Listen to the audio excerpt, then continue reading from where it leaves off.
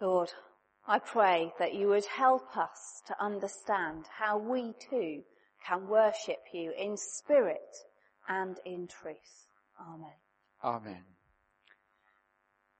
Now, last week, we started looking at how we worship as part of our series looking at our goals from our mapping process. And Gary spoke about what worship's for, that it's for God, not for us. It's a gift that we give to God, and in giving it, we're transformed to be more like him, the object of our worship. And in fact, that's why it's so important to choose what or who we worship wisely, because in the act of worship, we become more like whatever we are worshipping. Now, when we look at the Psalms, we see praising God is a key theme. Heavenly worship is like that too.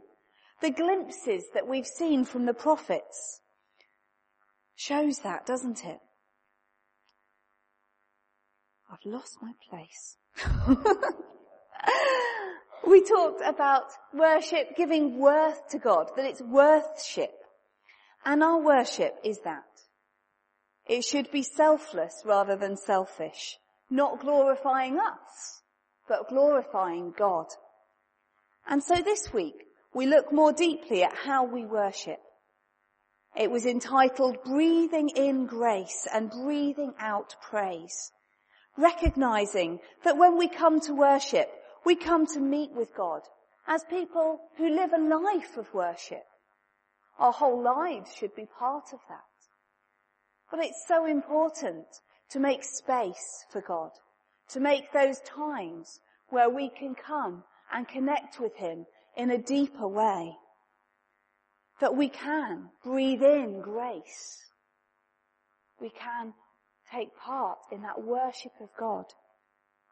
And when we do that, when we interact with God, we cannot help but to breathe out praise. Now, I've been reading this fab wee book called The Heart of Worship Files by Matt Redman. There he is, a little mugshot. He writes all sorts of contemporary worship songs that are very popular and very led by the Spirit. And he writes this. He says, for worship to be worship, it must contain something of the otherness of God. Something of the otherness of God. Because when we come before God, we come and we recognize that there is a massive gulf between us and God. God isn't like us.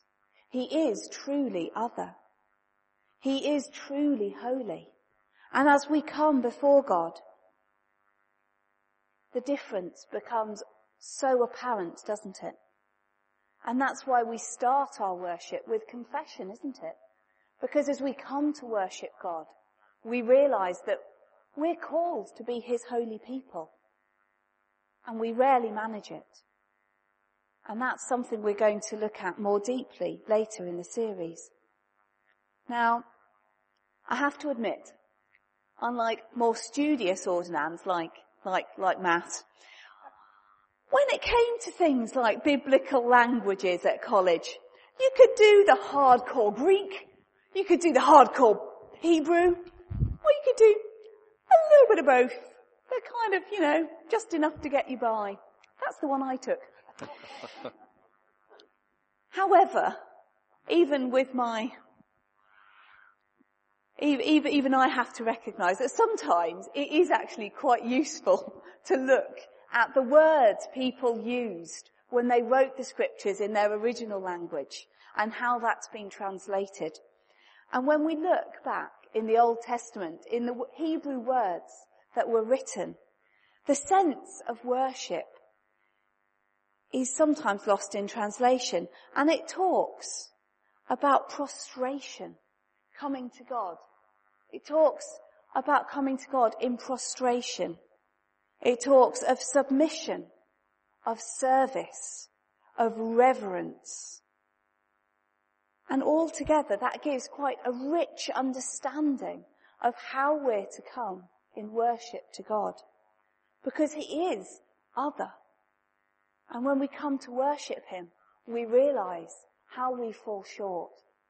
And we have to respond with humility, with reverence, with submission. And this carries on in the New Testament, in the Greek as well. The same ideas of service and reverence.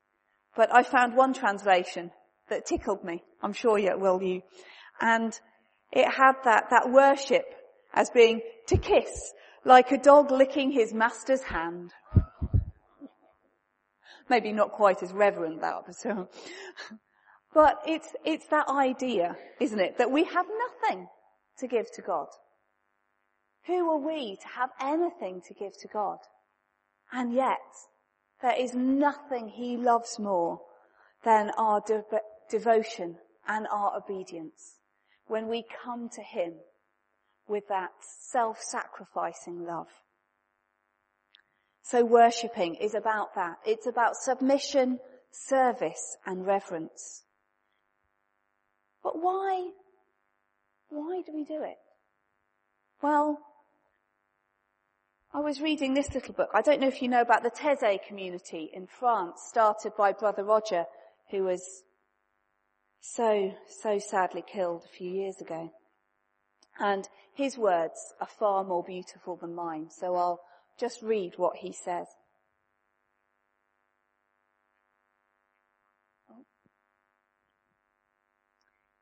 He says, God has breathed a soul into every human being. That soul is invisible, just as God is invisible. It is there that our desire for communion with God is born. And how can we make this communion a reality? It is possible to encounter God truly in prayer, whether it's expressed with words or in silence. Nothing brings us as close to God as prayer with others when it's supported by the beauty of song. Realizing that even death does not put an end to a communion with God brings peace to our hearts. Instead of leading to nothingness, it opens the way of a life of eternity when God welcomes our soul forever.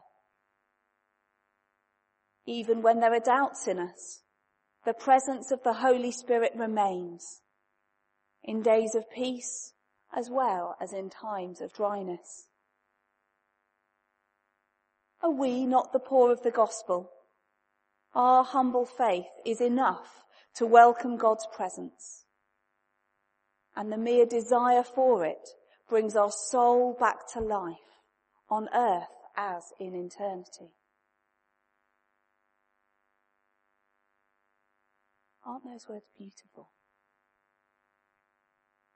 That recognition that actually God's Spirit is in us in good times and in the really dark times of life. And that our humble faith is enough to welcome God's presence. And the mere desire for it brings our soul back to life here on earth as in eternity. And that's what worship's about, isn't it? It's about coming before God and allowing him to bring our souls back to life. That's why it is so important. Thésée is the most amazing place. To me, it feels like a foretaste of worshipping in heaven. Simple, beautiful tunes sung either in Latin because it unites us all in needing a translation. But so many are cleverly crafted. And as you sit, surrounded by worshippers from all different nationalities, we're singing the same melody to our God. But I'd be singing in English. There'd be somebody singing in French, Spanish, Czech, Dutch, all sorts of languages around. Singing in our own languages, but singing the same thing with the same melody to the same God. so powerful. And in that place, you can tangibly feel the Spirit of God moving, touching people's spirits and souls, refreshing them and making them alive. Worship is what we're created for. We're created to worship our God. And we do that in different ways. In my old church, we had a band. That's not them. Well, that's just an example. We had a band. They weren't particularly big and young and trendy like that lot. That's why I chose that one rather than one of the big, young, trendy bands I could find on Google. But we would have, we'd have a time of praise. We'd have a good 3 fast praise songs where people would be revved up to praise God with their spirits inside. And then the mood would change. It would slow. As like our readings are showing, we need that reflective time where God's Spirit can guide, move, challenge, encourage us. And so many find that quite a really helpful way to come to worship as we spend that time with God in the beauty of sung worship. As we reach out to God in spirit and truth, as he moves us with his Father's heart for all that's happening in the world. But we do the same. We just, that's gone a bit funny. Don't tell Caroline. But we do the same. We just do it in a different way, don't we? We worship God with songs of praise. Our hymns today, praise the King of heaven, praise my soul, King of heaven. We praise God in the Gloria. We acknowledge God and all he is as we say the creed. We acknowledge our praise and thankfulness for all he's done. We reach out to God in our time of intercessory prayer. And we try to leave places for the silence, places for God to speak to us as we pause before confession, during the intercessions where we leave space for our own prayers, as we wait or after we've received the body and blood of Christ at communion. We too do the same thing in our own way. And this is it with worship. Different churches do things in different ways. But the important thing is that we have that meeting with God.